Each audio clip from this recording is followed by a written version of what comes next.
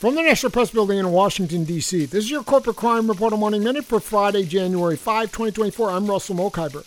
On the afternoon of May 8, 2023, Cass Grusbeck, age 20, was trying to clear an obstruction on an overhead package conveyor at an Amazon distribution center in Fort Wayne, Indiana.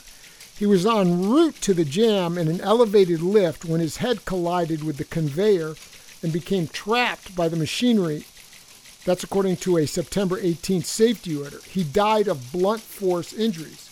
After an 11-week investigation, Indiana safety officials found that Amazon failed to ensure a workplace, quote, free from recognized hazards that were causing or likely to cause death, and issued a serious safety citation. That's going to report in the Washington Post. The penalty, a $7,000 fine, the maximum allowed in Indiana. For the Corporate Crime Reporter, I'm Russell Mokhiber.